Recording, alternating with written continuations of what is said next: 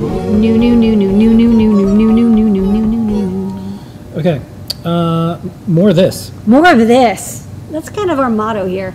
Yeah, we have 3 more electromagnets. Last week we put in 1 electromagnet, and now we got more. I think we had the 2.5 kilogram, and then now we have the 5, 10, and 25 kilograms. So I'll just show them. The wrenches are getting bigger. Yeah.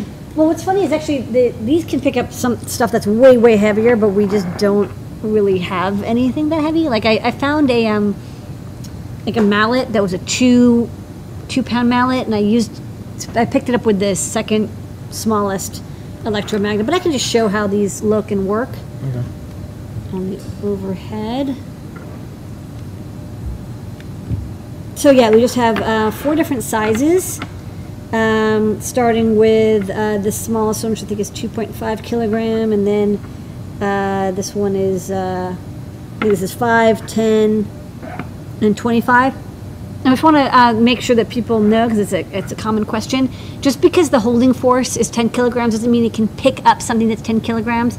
1/5 is probably what I would recommend to think about. It also depends on what you're picking up, how smooth it is. Like if it's a perfectly smooth steel cube, it's very ferromagnetic. I think maybe like half or 1/5 of the hold rate, but you'll have to experiment to see how much you could pick up. Of course, if you do have something that's oddly shaped, the bigger ones will just enact more force. There'll be more force. You'll be able to pick it up more. But each one they get more expensive because they have windings and they take more power. So I think it's like 1, 1.5, 2, and 3 watts or something like that. So let's just check out this one. It's very easy to power. Give these 5 volts, and I got this alligator clip. Can get to a 5 volt wall adapter. Doesn't make a sound, but it's now magnetized, and then it's now magnetic. And then if I let go, it's no longer magnetic. So that's it. It's electromagnetic. Great for picking up stuff, moving stuff. If the stuff that you want to move can be attached to something metal, then it can be very good for robotics projects. You can use this with Cricut and just treat it like a solenoid or a motor.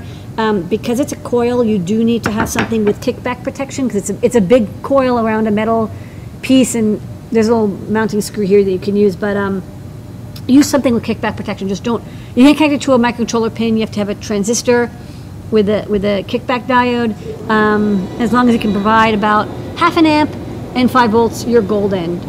If you have a lot of these you want to control, like a ULN 2803 is great, or a Cricut, again, is super easy to use. So I recommend that. So now we have 4 different sizes from smallest to largest.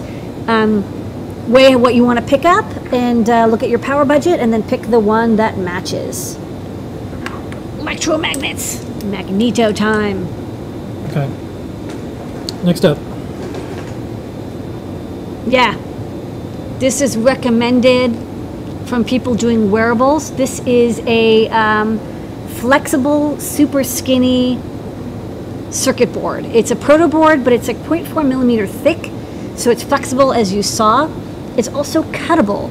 You can cut this very easily with scissors, or of course if you have like diagonal cutters, but even plain scissors will be able to cut this. It's quite thin.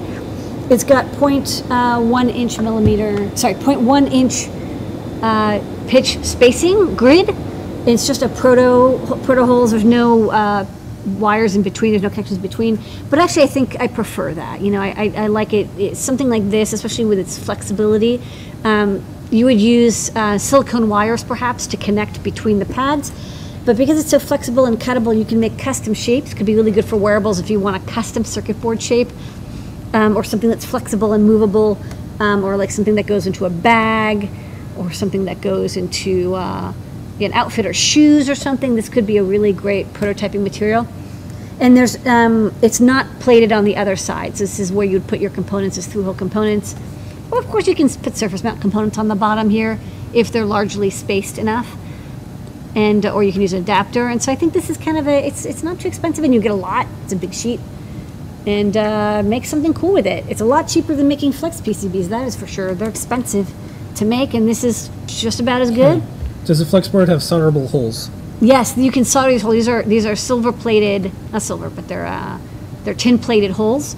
So you would put your components through here as if it was normal breadboard, and then solder to it. And solder, you can Flexible solder. perma-proto almost. Yeah, we have a flexible perma proto, which is actually made out of like flex material. Yeah. But it's like flex material is just pricey compared to just very thin Yeah, this you can cut. circuit board. Yeah, and this is good enough for most projects. So I think for cosplay and wearables especially, this would be Okay. super handy. Next up. More wearables. This is a sort of. wearable. I'm actually wearing this wearable right now. Maybe you're wondering, what is that beautiful necklace that you wear? This is from Circuit Breaker Lab, which they take recycled circuit boards, and you can see each one is a little different. So I gotta tell you, we can't guarantee what you're You're gonna going to get. get some electronic component thing. I guarantee it will look cool, but I can't guarantee Yeah. what exactly it will look like. So this is me wearing it. You can see it's kind of a mid chest design. So you can see here, it kind of Yeah. hangs nice. It comes with a silver chain. It's a very comfortable chain, and it's like a snake chain, so it doesn't catch your hair, which I like. And it's got a clasp, and it's a silver chain. So let me take this off, and I'll show it onto the overhead.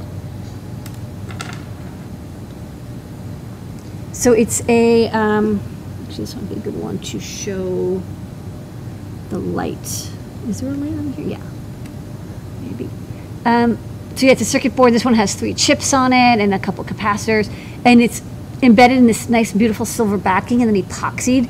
They're very durable. They look great, and yeah, each one's a little different. I like the blue circuit boards, classic Adafruit blue, so we're gonna carry this simple pendant. It's kind of the most popular design if people like these.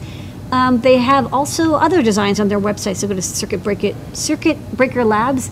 They've got, like keychains and badge holders and Yep. and rings, but I thought we'd start with a simple, beautiful pendant. But yeah, each one is unique and different and recycled, and maybe you can, detect what it was. Maybe do some investigative reporting on your necklace. Next up, as promised, we're stocking the Lady Ada S'more magazine that we showed off last week or so.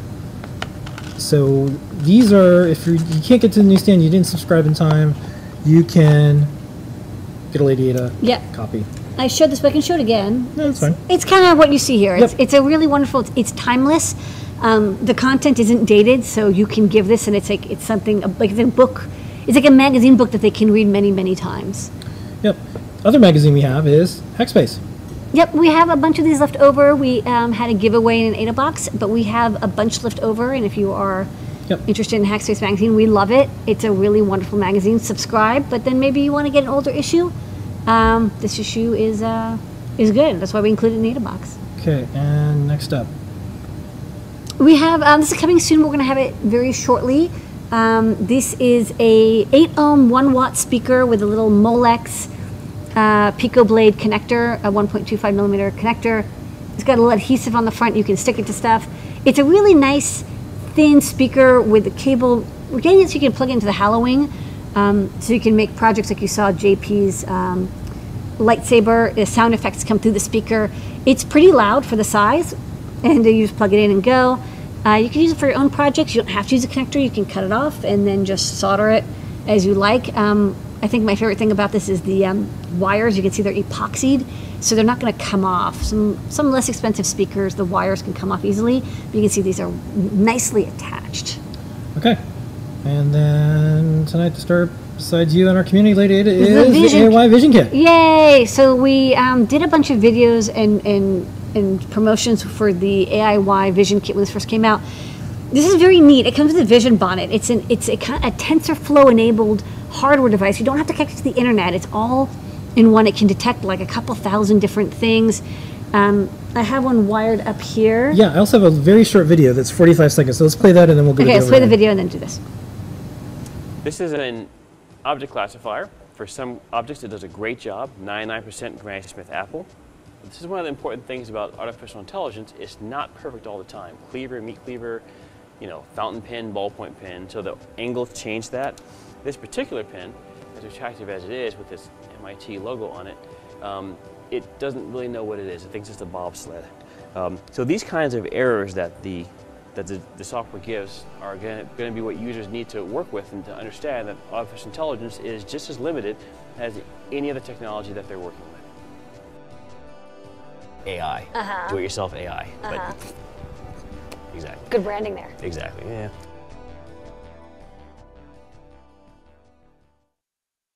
Okay, to the overhead. Okay. So yeah, it comes as a bunch of pieces. There's no soldering required. There's a Raspberry Pi Zero WH, which has the headers already attached. The Vision Bond, which has GPIO and power. And then it uses the Pi camera, and there's a little speaker and a little LED, and then there's a button that you can use to select modes and stuff. But I think let's go to the big camera and we can do the detection. So this should be able to detect smiles.